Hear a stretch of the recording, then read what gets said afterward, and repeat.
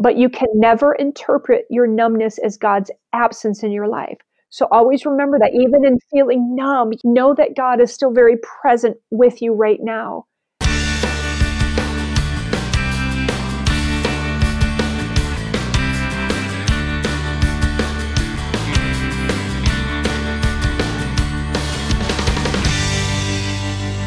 Welcome to the Christian Music Archive podcast, conversations about Christ, community, and music. I'm your host, Dave Maurer.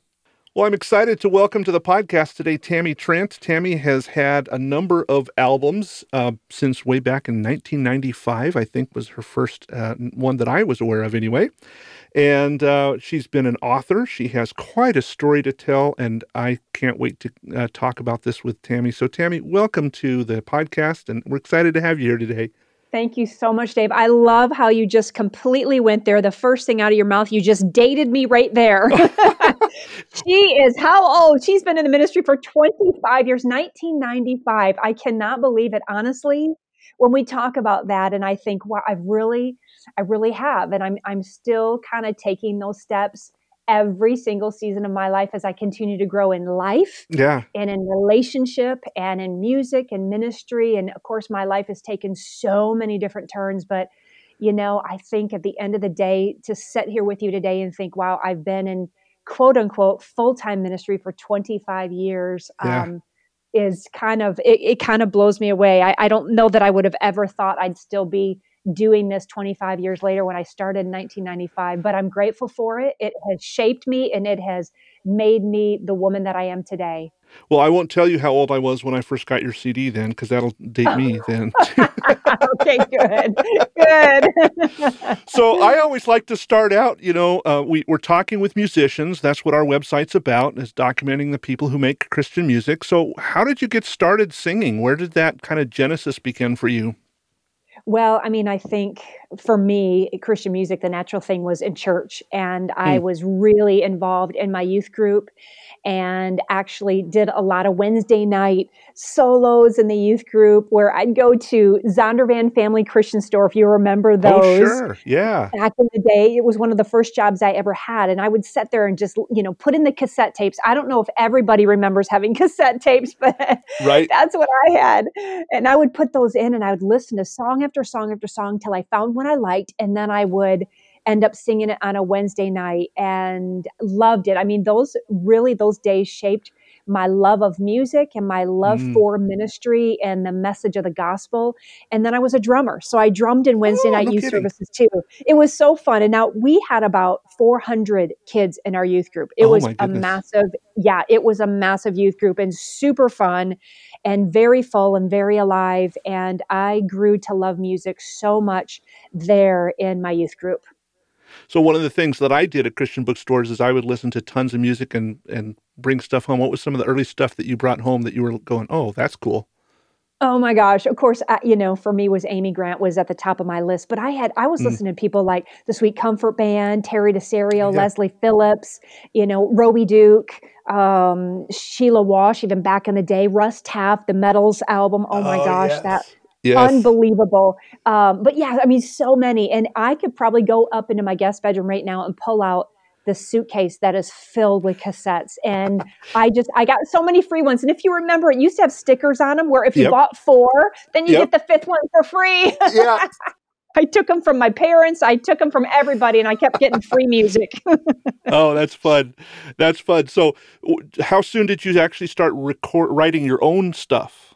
Goodness, I think, Dave, that was so much later in life for me because I didn't really realize that I had a gift of writing, to be honest with you. And I think my musical gifts were more, because I was a drummer, so it was more instrumental. So I would learn melodies and I would record melodies, and I kind of held back on lyrics because I thought, oh, I bet everybody else is probably better than I am. And so it was when I signed my first record deal in 1995, I contributed a little bit on that album, but I really took a back seat out of my own insecurity.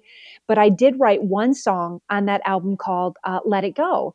And, I ended up recording it with this producer that was an incredible keyboard player that just arranged this incredible mystical type arrangement to the song. And I just thought that was the first time I thought, like, that is my song and it's coming to life. Oh, how cool. And yeah, and I think it set a fire underneath me, and each album that I had recorded after that, you will see that I got more and more involved. Even to the last one I just recorded, I have written so much more on it, and proud of myself. But I continue to grow in as a lyricist. But I'm a smart woman. I always lean on all my friends who are better writers than I am. Well, that's kind of the buzzword of the industry right now, right? Just co-write. Yes. Yeah. I mean, if you've got some great friends that are phenomenal writers, there is no shame in getting together with them. Let them carry you if you can. Right.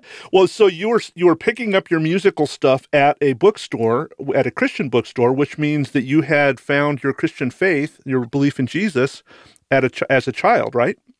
I did. I really did. That foundation was built for me early on.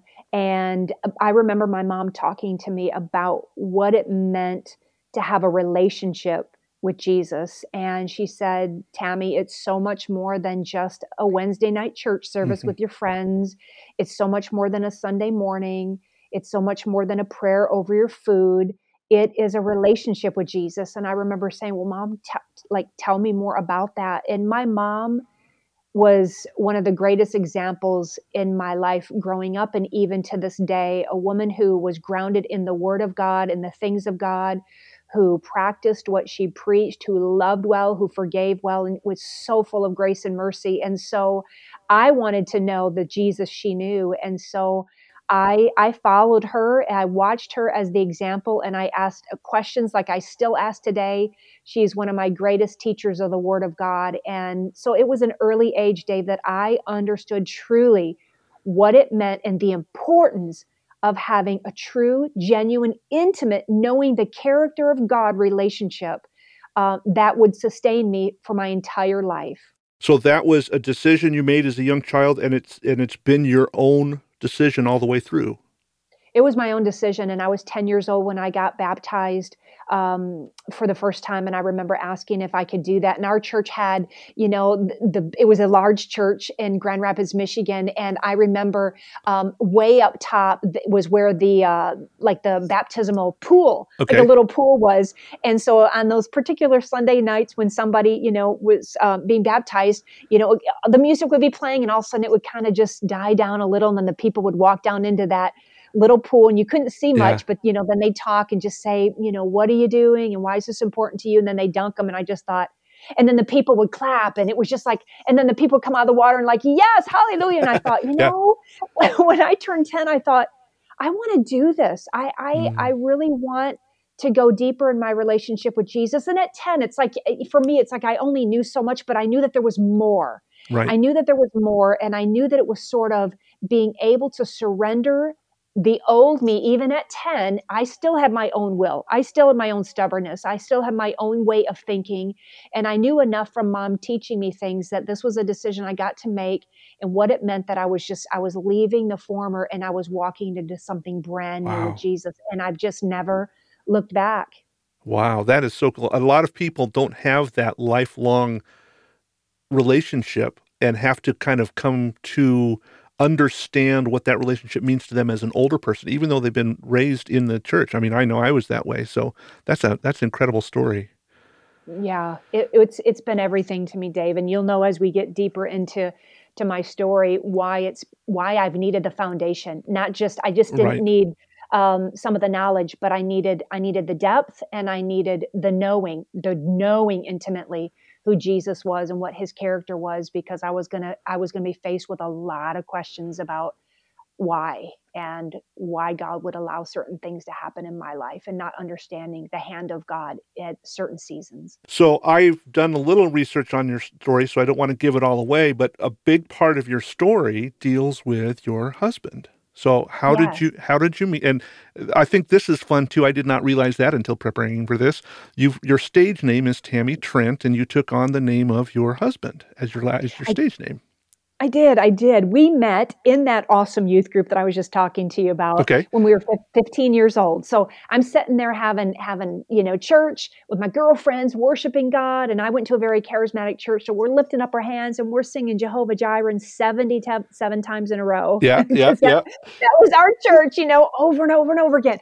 And I remember looking in the back of the room and in came walking in like three gorgeous guys. And I was like, hallelujah. I'm so glad to be in church. I'm really liking what I'm seeing right now. Yeah, yeah. And then they walked in and, they lifted up their hands and started worshiping God. And I was Mhm. like, oh my gosh, this is getting better by the minute. And then I found out that we lived on the same side of town together in Grand Rapids, Michigan. So we got to go to this thing called Fellowship Group and we got to hang out. And I wasn't allowed to date till I was 16 years old. But when I turned 16, just a couple months later, he called me and we started a dating relationship. And it was honestly some of the best days of my life. Oh, He very was cool. fun. He was adventurous. He was new to faith. So his relationship with Jesus it was on fire. He was solid and it drew me in even more. And we dated 7.5 years. And I went off to Bible college, came back and thought, man, I can't live another day without my best friend. And we got married. And it was just a few short years after that, I had continued in my music and sort of pursuing that locally in Michigan and ended up doing a demo tape and ended up getting a record deal. Had a few different record companies fly out to Grand Rapids and see me perform at my church Oh, and how some other fun. places. Yeah, it was Yeah. really, really a cool time and ended up landing a deal out of it. And when I was sitting there thinking of last names, I was like, well, our last name isn't going to work, but how about if I take your first name as my last name? And then together we became Tammy and Trent, Yep. on the platform. We were Tammy and Trent Linderink, but on the platform, I was now Tammy Trent. And Yeah. I asked him to leave his family business and come on the road with me full time and manage me. And that began the greatest adventure really of both of our lives as now we began to travel around the world full time in music ministry together. And my first album came out, like you said, in 1995. And 6 weeks later, my very first single went number one on the Christian hit radio charts across the country. And Dave, it was a moment that I felt like, oh my gosh, I am exactly where God wants me to be. Like I'm exactly where I want to be. Yeah. I was born for this. I'm doing musically exactly what I was born to do. I had different labels at the time that were really wanting to change it. It was too funky for them. It was too danceable. It was a little bit Janet Jackson, a little bit Madonna, and they were Yeah. like scared. And I was like, look, I'm not scared. I'm not trying to be someone I'm not. This is the music I love. This is who I am. I do dance. I do move so I can pull it off. It's not something you can Right. just throw out there and see if it works. It works for me. So I was on a pursuit to find a record company that would say to me, you are exactly what we are looking for. Yeah. And that was the one label that said, we are looking for you. Let's do it. And so 6 weeks later, when that song went number one, I was like, yep, this is it. I'm exactly where God wants me to be. Well, and how cool that you could then do this work, this ministry, side by side with your husband, and you're on the road together. A lot of people talk about how the difficulty of being on the road, separated from family, is a challenge. You didn't have to experience that. Oh my gosh, I loved it. I mean, this guy was my best friend. I'm not sure if he loved it as much as I loved it, but I loved it. And, just somehow Trent and I made it work. And I don't know if it was because even meeting at such a young age, we really developed such a strong friendship and we really based our entire relationship on that. And we were Right. very careful to, in our youth group, we talked about purity and true love waiting. And so we were very thoughtful and intentional on that, even though it was a struggle for me because I was very much in love and I wanted to be loved and wanted someone to love me. So I struggled with those things, Mhm. but he was always a protector and covering and such a covering in our relationship. So we didn't find ourselves in some compromising situations. We were very thoughtful and intentional on, even in our dating relationship, to let's hang out with friends. Let's Right. do stuff as a group, as a youth group. Let's just get to know each other and build our friendship. So I think years later, Dave, that really paid off for us in our marriage, where we were able to have a ministry together, where we lived life together and had fun. And it's not all the romance. It's a lot of business. You're trying to balance Sure. business and ministry and relationship, and just somehow we made it work. But I really believe it was more Trent, because of him and his personality, that it just worked, because he was just so even, and he steadied my world. And I was just very blessed to have that kind of consistency and steady every single day. Very cool. Well, so you guys spent quite a bit of time on the road together, traveling around the world even, which takes us to a very interesting date in history for the world, but even more so for you. Talk about September 11th. Wow. So you can fast forward from 1995. I've now made a couple, 2, 3, 4 albums, and another number one hit, My Irreplaceable, bunch of top 10 hits. Was living the dream, Mm-hmm. which was to always, pursue music and have a record deal. So here was this girl, dreams coming true. I'm on the road full time, and I'm loving life, and married now for 11 years in 2001, and dated 7.5 before that. So I'm with my best friend. We've made a move to Nashville in the middle of some of that stuff, and just thought, God, what are you up to in all of this? And I remember in early September, just kind of talking to Trent about life, and wondering now, after all these things that happen, and we're settling down in Nashville, just thinking, well, maybe it's starting a family. Maybe that's that new season to come off the road, stop touring, and maybe us starting a family. And we were just at that place in our life as well, and just asking God, what's Right. next, and wanting to be in the will of God. And so many times I did question, am I doing what God now wants me to do? Am I doing what I'm wanting to do? Am I fighting this thing? But I wanted to know God clearly, and I wanted to hear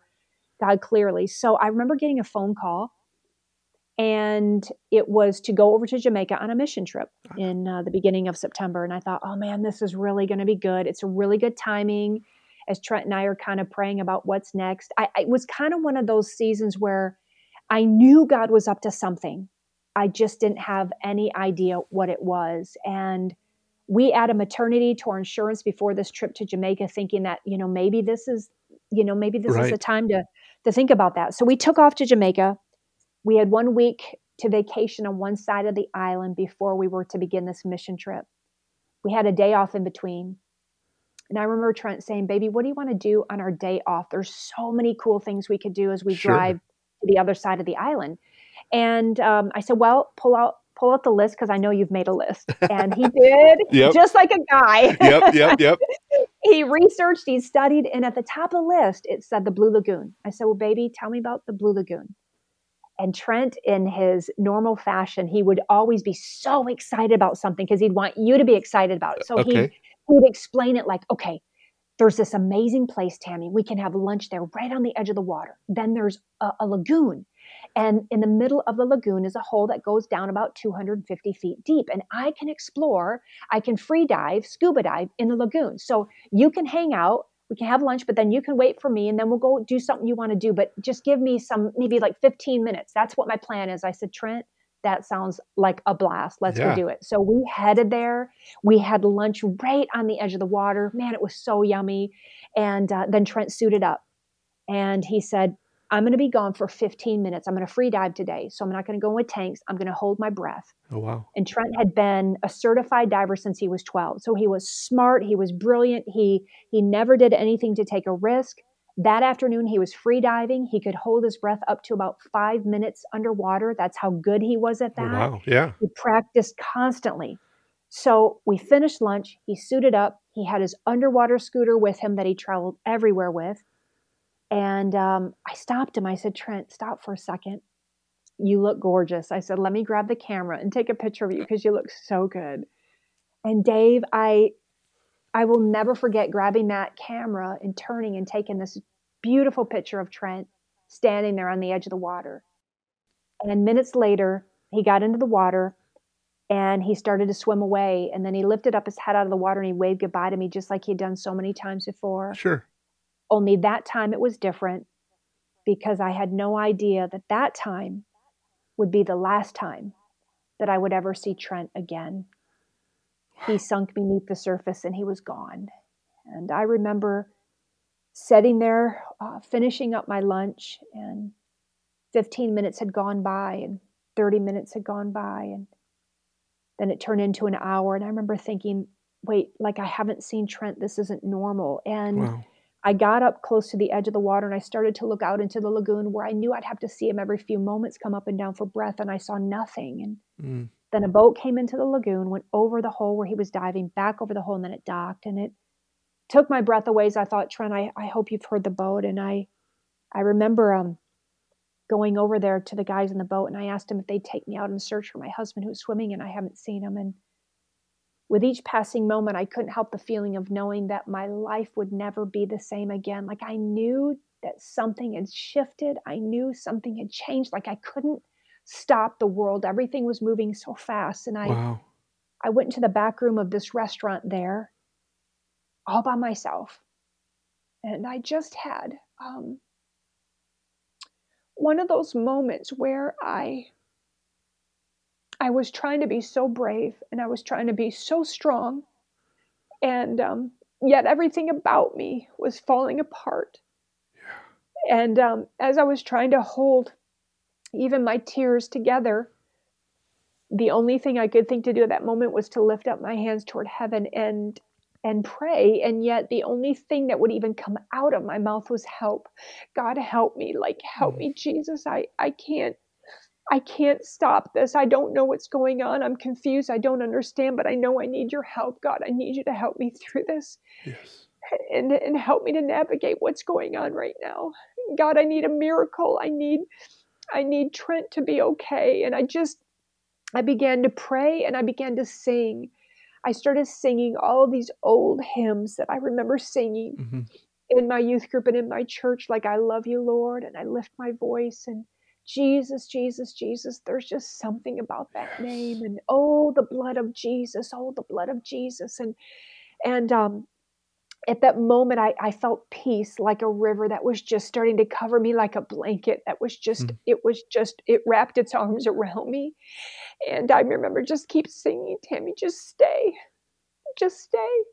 Just stay right here in the presence of God, even when the whole world is moving so fast and you can't stop it. Just stay in this bubble right now. Just create something that will make you feel so secure right now. And for me, that bubble was the knowledge and the knowing that God was in control of everything, even if it looked out of control, even if it was something I couldn't stop, that I believed that God was in control, that I believed that I was not alone. All of the things that I had learned as a child, I had to lean into now. I had to hang on to them desperately to call out on the voice of God in my life. And so I kept doing that to stay in that bubble, that moment. And I called in a dive team and they began to search while I was in that back room. And 3 hours had gone by. It got dark. They had to call the search off. They couldn't find Trent. And they said, we'll start again in the morning. And I went up to a home of 2 doctors that wanted to watch out for me. And I will never forget, it was the very next morning that the doctor said, Tammy, come into the room. We want to show you the television in the other room. And I walked into that room staring at the television as the second plane plowed into the Twin Towers in New York City, the morning of September 11th, 2001. So while all of America was falling apart, I'm standing there thinking my entire world is falling apart right now as I'm looking at these people shortly after saying, have you seen this one that I love? Have you seen my father, my mother, my husband, my wife? And I'm in my own country going, oh, I can relate. Like, has anybody seen Trent? And then I got the call that my family was grounded on planes all across the country. So not one person could get to me, Dave. And I'm just like thinking, many of us, I'm sure even listening right now, I can't imagine one person not being able to say this, but I think every one of us has been at one place in our life or another have said something like, God, it's enough. Like, I can't take one more thing. And that's where I was at that moment. Just like, God, it's enough. I need my family. How will I ever get through this on my own? And now my family can't get to me. Yeah. And then the phone rang again, and it was the doc. They had found Trent in the dock about 150 feet down, still hanging onto his underwater scooter. And he didn't survive. He didn't make it. And that was the beginning.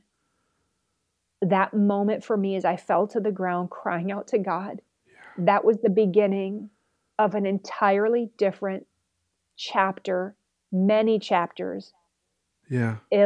that I would face in my life. That was the beginning of a brand new journey for me, one that I never, ever thought would happen in my life. And I was stepping into it in all of the unknown. Yeah. One of the things that you said earlier in on our conversation was you were talking about how your mom had helped train you in this relationship with Jesus that you would need future, and now we're at the future. When you were in the middle of that day, was it something that you had to consciously go, okay, I am at a loss for everything. I just have to cling to God. Or was that something that you had practiced enough that it was kind of a natural outflow? Yeah, Dave, it really was a natural outflow. I didn't have to like overthink it. I didn't have to question it. It was such a defining moment for me, honestly, because I think many of us question our faith. I mean, Hmm. we're like, I wonder if I would really trust God Right. if this happened. Yeah. I Yeah. wonder if I really put this extra 100 in the offering, if I really believe that God will bless me in a certain Right. area of my life. We're always kind of, at least I am, my whole life, I never had anything massive, major happen in my life where the rug was pulled out from underneath me. So I think I always wondered, I mean, I know I have faith. I know I believe in Jesus. I know I walk with them on a daily basis, but like, what if something really awful, like, what will I do? And so, man, after I got through that time, it was realizing what a defining moment that was for me, that it was very natural for me. I didn't have to overthink it. It was like I had practiced for that moment my whole Mm. life. And Yeah. I just stepped into it. Now, it didn't mean that I wasn't in pain, didn't mean that I haven't fought Oh, anger. sure. Sure. It doesn't mean that I haven't questioned God, that I, doubted a million times. That I went through all of that. But in that moment, I knew enough to lean towards the things of God rather than away from Him. It's so easy for us when things are going great to just believe, oh, Yeah. He's fantastic. This is unbelievable. God, your blessings, your blessings. And then when something shifts and changes and we don't understand why God would allow something to happen, man, if you're anything like me, I'm quick to, at least in the past, been quick to say, oh, great. Now you've abandoned me. Now you've moved on. And now you're not Yep. listening. Now you don't care. What have I done? And why am I being punished? And so, man, I think for me, I've had to navigate through a lot of that stuff the last 19 years, which I think just develops you as a follower of Christ. It Right. strengthens your walk. It makes you more mature. Either we know Him on the surface or we know Him to the depths of our soul. And I think, Dave, when that happened, I was very numb. At that time, I was very shocked. And I think it was almost like if you've ever been in a place where something happens and you're so shocked, but you're almost looking around going, what happened? Like, oh, like Yeah. what in the world is happening? What is going on? And so instead of screaming and shouting, I was more like, God, what's going on? What are you doing? What is going on? I don't understand. I don't understand. And I think just thank God that we have that shock mechanism within our human bodies that just kind Hmm. of, sets us to the side of our emotions. I would have been a wreck, but somehow I went into this deep shock of just trying to figure out why God allowed this to happen in my life. So I want to stop there because for me, when I have a tragedy, a loved one dies or something catastrophic in my life happens, I immediately pull into my own shell and I just kind of, I don't know Mm, how to say it, go into the spiritual fetal position, if you will, and yeah. say, I don't know what to do. I don't even know if I can get up in the morning. Mm. And I can only imagine losing my spouse. How I don't know how I'd respond. How did you live through that pain and angst and knowing you had to get back to the States and you can't because everything's grounded and you have life that you have to continue. You probably had dates that you had scheduled. I mean, you've got all of these business things that kind of get thrown into the back and going, but that doesn't matter because my life has just ended as I know it. Yes. Oh my gosh, Dave, you just nailed it right there. My life had ended as I knew it. And I remember coming back and having even bookings, concerts that I had to do. And I remember personally sitting in my mom's living room and picking up the phone and personally calling every single one of those churches saying, I cannot make it there because my husband has just died and I don't have anything to give right now. And please forgive me, but I need to cancel this. And I So you're having to canceled it. relive that every single phone call. Oh, exactly. And imagine Yeah. that was only like, I was in Jamaica. I was stuck there for 10 days, all flights grounded. So I couldn't get back. When I got back, I flew into Chicago with Trent's body underneath the plane so that we could bring him home. So I'm flying into Chicago. I'm driving to Grand Rapids. So I haven't even come home to Nashville yet. So I'm in Grand Rapids at my family's house and where Trent's family lives. I'm dealing with everything there. So yeah, I mean, it was probably a month before I even got back to Nashville to walk into this home and to see like his shoes sitting by the door and everything the way we left it. So it's been so many different things that I've had to navigate through. And you're right. I mean, there's been multiple times where I have been in a fetal position going, how in the world, God, do I get through something like this? And I knew, Dave, that Tammy, you will never get through this on your own. Never get through this on your own. So I was smart enough to know that when I came home, obviously my relationship with Jesus, it was intact. So it was there. I had him daily. Right. I was yelling at him daily. I was loving him daily. I was screaming at him daily. I was going through it all. All the things were happening with me and Jesus. But I was smart enough to know, like, I have got to surround myself with my tribe. And to me, that was like my family, my friends, and my church, and not feeling like I had to be on a platform. I came off of it because I didn't want to pretend that I had all the answers. I had none. So I walked off of it and I came home when I got back to Nashville.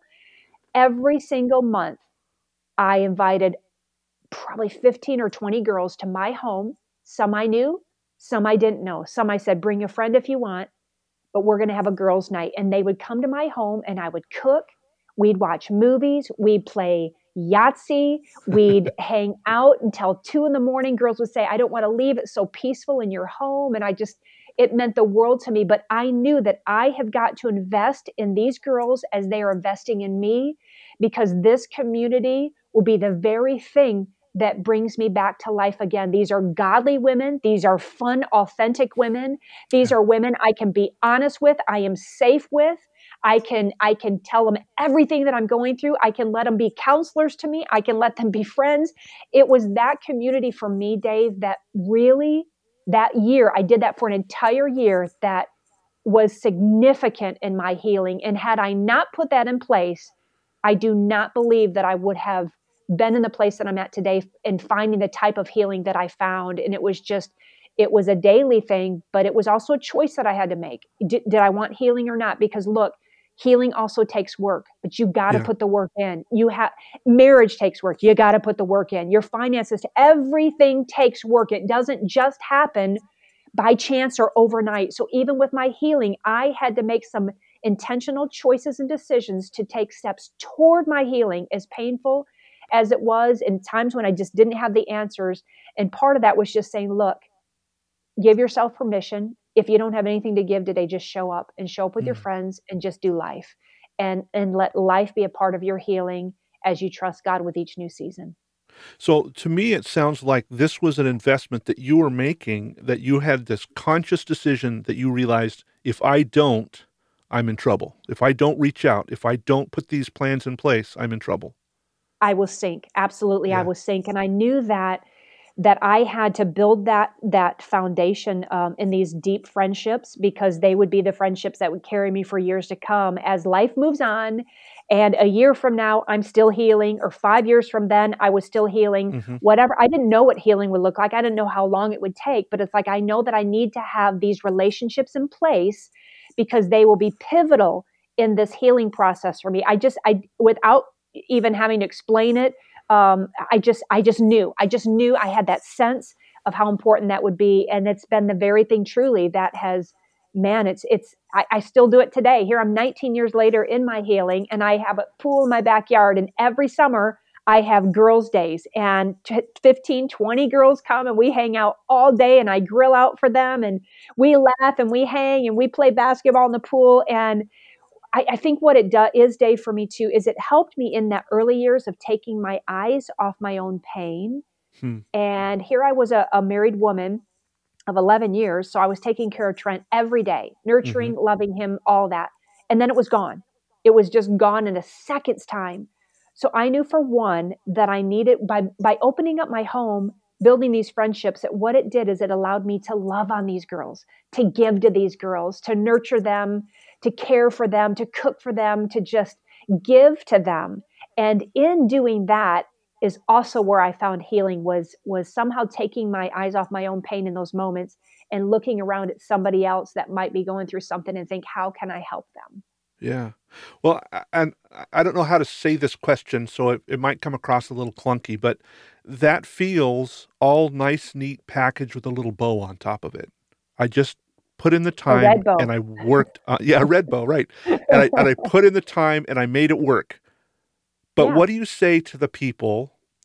What do you say to the woman who's just lost her husband, the parent who's just lost their child, and they're in that fetal position saying, I don't have it. I don't have the energy to get up and say, I need help. I need to focus on something else. What do you say to that person?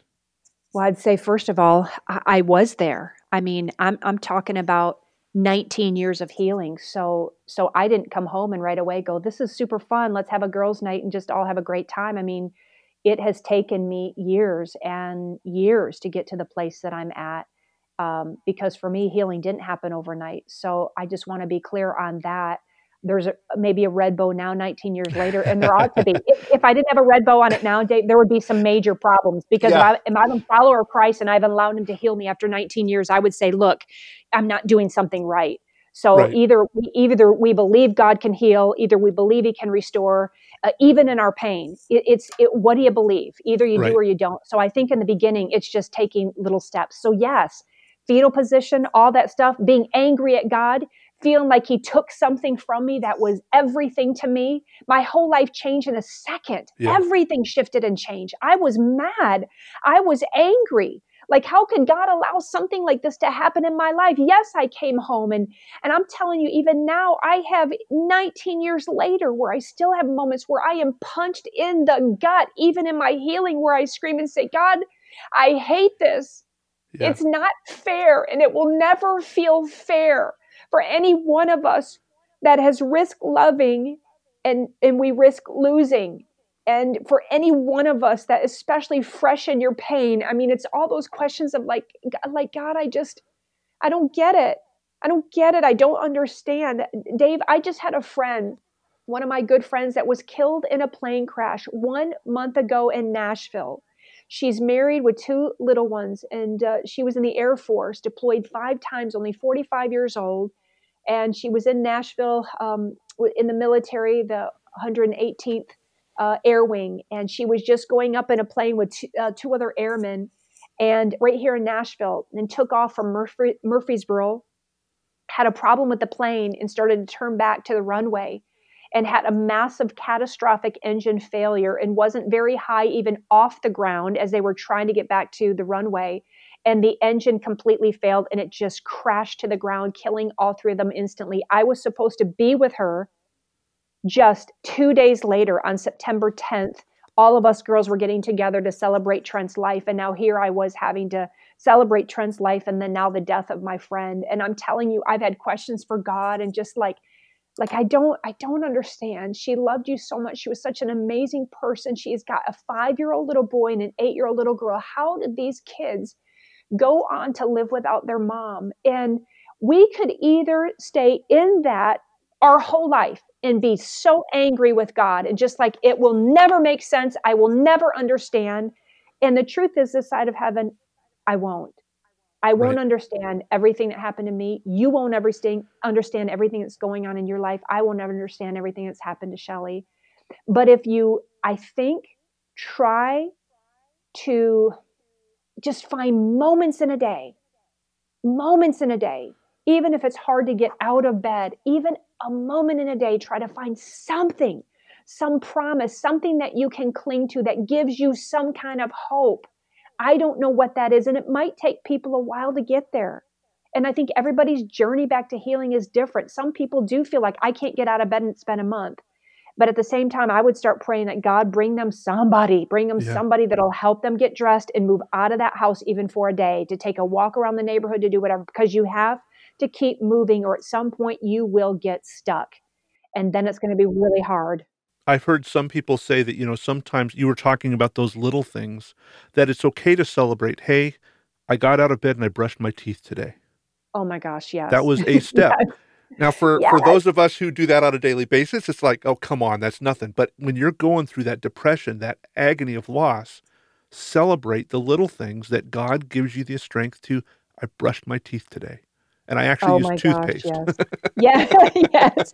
Dave, that it's no lie, because early on, those that first year for me was exactly that. I can remember texting my mom going, I got out of bed and I washed my hair today. Didn't go anywhere, but I got out of bed and washed my hair. My mama would say, "You're doing good, honey. You're doing good. Just keep doing a little bit every day." And I think that's what I would say to somebody if they just feel so numb right now and they feel so stuck.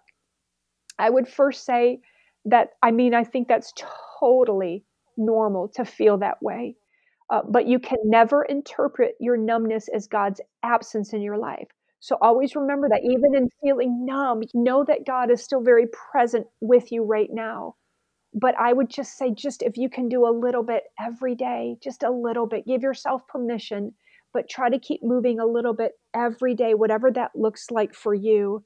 I know, speaking from my own experience, that you're going to come out of it. You will, and each season, you will get stronger and stronger. And here I am today, 19 years later. I am a woman who's healed, but I'm also a woman who's still. Oh man, I wish I could change it, but I can't. I can see God's hand in it now. I can see how God allowed things to happen in my life because he saw it would serve a greater purpose. Doesn't mean I love the new plan. There's days I still hate it. We were I'm mowing talking my earlier own. about your forest job today. Yes, I mowed my own grass again today. So I do that. I mow my own grass. I prune. I have my own blower, my own chainsaw, all that jazz. And my house backs up to the woods. And I was outside doing stuff in the woods because I've got like a fire pit back there and making it all really cool for the fall. And I saw a branch that was up like 15 feet tall. And so I've got this extender pole that will cut it. And I extended that pole all the way. And I started to clip onto that branch, and I was yanking on it. I was pulling on it with all my might. And the pole, it didn't break, but it split right where the extension was. And the metal part came crashing. Imagine I'm yanking on this with all my might. So when I'm Yep. yanking, it came crashing on my shoulder. And Dave, I legit like fell to the ground. My neighbors probably heard me, and I just cried. So my mascara's running down my face, but I cried because it hurt, but I cried more because I'm widowed. Yeah. I cried more because this is my life. I cried more because Trent's not here. I cried more because, he would have been able to do that and I would have never gotten hurt. There were so many feelings, even in my healing at that moment, that I just wish were different. So Yeah. do I understand? Yes. Do I have a bow on top of what I've gone through to come out to the other side? I do, because I'm proud of it. I'm proud of the steps that I've taken. I'm proud of my healing. I fought hard for this healing in Jesus, and I'm here today, and I'm allowing God to do something with my pain, and I have learned to give my pain purpose. So you will too. Journey through it. Give yourself permission, but find something little to do every single day. And sooner or later, that little will become more and more and more until God begins to use you now to comfort somebody else. The ladies that you invited to your place for your girls' night, I would imagine that these are not people that you said, I've just now had this loss, I'm going to start investing in them. These are people that you had been investing in all along, right? Yeah. Yeah, they were. A lot of them, Dave, were, when I think back at that, were music industry friends, maybe a publicist, maybe someone from church, some were different. I'd been at that point, I think I had been on 3 different record companies, REX Music, Mm-hmm. then I went to Light Records, and then I ended up at Sparrow Records at the time at EMI. And so a lot of them were music industry friends because that was kind of my life in Nashville for the Right. last 2 years that I had lived here. And then some were, people doing my website. Some were, Pam Thumb was my best friend, like 10 houses down. Her and her husband lived right in the same neighborhood. So it was all those kind of friends that I had met along the way that were living in Nashville. And you're exactly right. So they're people I knew and acquaintances, but now I was handpicking each one that I knew that I was really going to invest in and that were going to become lifelong friends. And yes, 19 years later, probably most of them are still the girls coming and hanging out at my pool in the backyard. Well, I guess my point for bringing that up is because one of the points of this podcast is to talk about the importance of community, and it's important to be investing in that community now when things are decent. Yes. So that when things do go bad, whether it's I lose a job, I stub my toe, I lose my husband, whatever, that is a natural habit to reach out and say, hey, this is where I'm at, and you know me for who I am, ugly and beautiful, and I need to be ugly right now, and I just need you to be okay with that. And because you've had that experience of intentionally reaching out to other people, it's probably not as difficult as it would be if you were starting from scratch. That is so much wisdom there, Dave. So much wisdom. And it's so true. And I honestly didn't think about it so much until you kind of set it up that way. But it's so true. When you said there might be somebody who's listening right now that doesn't know how to ask for help, I think I was able. Now, I'm not very good at asking for help, but I had already established enough relationships that when it was like so bad that I knew, like, you cannot do this on your own.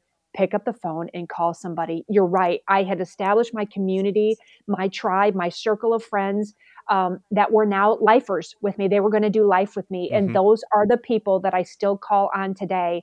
And I'm telling you, I'm smart enough still to know I got to have my girl time. So whether that's, getting on a plane, taking two of my best friends and flying to Kabul, for the weekend, which I can't do now during COVID.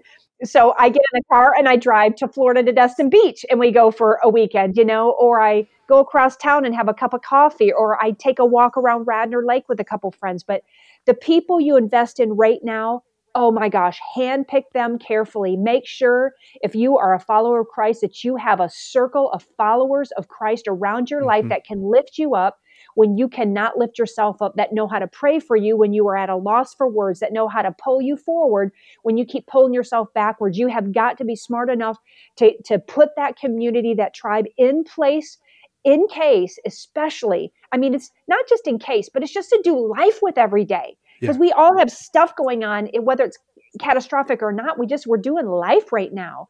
And COVID is so hard for all of us right now that we're struggling. So you've got to have that community, absolutely, that helps you get through the day-to-day stuff. But especially for me, if something life-altering happens in your life, those are people that are going to walk life out with you in the end. I think it's called letting our friends see that we have warts and all, and that matches their warts. And guess what? We're all the same at the foot of the cross. And Jesus put us here to be in relationship with one another so that when COVID happens, so that when the car breaks down, so that when we lose something dear to us, it's just part of our warts that somebody understands, oh, that's real life. Yeah, exactly. And oh my gosh, I'm very blessed to have, I've got a lot of friends, but I have probably 3 that deeply know me, like know everything about me. I've held on to my own teenage secrets, my own, I went off to college, tried that once, so we've all got that bucket or that package of things that we're like, I'm been forgiven of that and I'm over that. And now I'm older and I've learned. And, I had enough things in my life that I also tried to sort of navigate myself. And I got to a point probably 3 years ago where those 3 people, which was my best friend, Anita, my sister, Gina, and my mom. And I remember flying to Michigan and just sitting down with them over coffee and crepes and going, there has been some things that I have been hanging on to for many years by myself. And, I'm finally at a place in my life where I feel safe enough with the 3 of you to tell you everything about my life. Things that happened when I was a kid, things that happened in high school, that patterned something later in a relationship, that then maybe creeped its head up later in my 30s. And then choices I made maybe here in my 40s that weren't so great. That's led me up to this day today. And I want to be able to not carry this anymore, even though I know that I've dealt with some things and God has forgiven me and stuff. But I feel safe enough to say, here it is. I want you to walk life out with me. I want you to know every part of me, the good. You know all the good, because it's easy to tell you all the wonderful things about me. Yeah. And my mom especially, where she's like, I love you, honey. You're amazing. And I'm like, well, Mom, I know you think that, and I want to believe that, but let me tell you something about my life that wasn't so amazing. And to have my Mhm. mom sit across the table from me, just going, honey, I love you, and we will walk whatever out with you that you need. And I'm just so grateful more than anything that you're at this place in your life. That was one of the most freeing things in my life, Dave, was Mm. to know that I could talk honestly and authentically with these three people in my life. So yes, it's incredibly important to find those people, to know who they are, and then to feel so safe with them that you can legit do life. We send out a prayer letter every week asking folks to pray for different musicians. And how can we be including you in our prayers this week? Oh my goodness, I love that. For one, I think I want to make sure that I am really trying to make sure that I'm learning more how to discern the voice of God in my life. Lots of different voices right now, and I want to learn to go to the one sure voice in my life and listen to that, whether it's new music or not new music, but to not do the things that I want to do, my will, but continue to surrender in obedience to God in my life. I've not always been the best with being obedient, and I've kind of that, my own will and my strong will. And so I have been learning in the last 3 years to surrender, what that really looks like. Surrender isn't a perfect life. It's a surrendered life, surrendering to Jesus and being obedient, because in the obedience comes the blessings of God. So I'm really, really learning to try to lean more into Him than my own ways. So, and for what's next, I don't know what's next for me. And so I know God reveals to me always right on time. And so I'll wait on that. Thank you, Tammy, for sharing your story with us today. I appreciate when we have the opportunity to be real with one another and share the highlights and challenges of life. I think there's something incredibly valuable about learning from each other's stories, and I hope that Tammy's reminder to build a community that we can lean in on in both good and bad times resonates with you. I know for me, I have a group of guys that I reach out to regularly, and I found that to be such a valuable thing. I also appreciate the reminder that when I feel numb or when the pain of life is just too much to bear, that does not mean that God has left me. I love Tammy's quote. Let's see, how'd she say it? You can never interpret your numbness as God's absence in your life. What a great reminder. Well, thanks for joining me today for the Christian Music Archive podcast.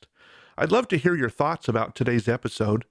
You can reach out to me on all of the social media networks. Just look for @CCMExchange on Facebook, Instagram, Twitter, or Patreon. Or you can use the email form on my website, christianmusicarchive.com. And thanks for taking time to rate the podcast on your podcast app. That just helps spread the word and get this show higher in the rankings so other people can find it too. Well, that wraps things up for this episode. Come back next week when I've got another conversation with one of the artists you'll find on the christianmusicarchive.com. And until we meet again, remember, God loves you. In fact, He's crazy about you.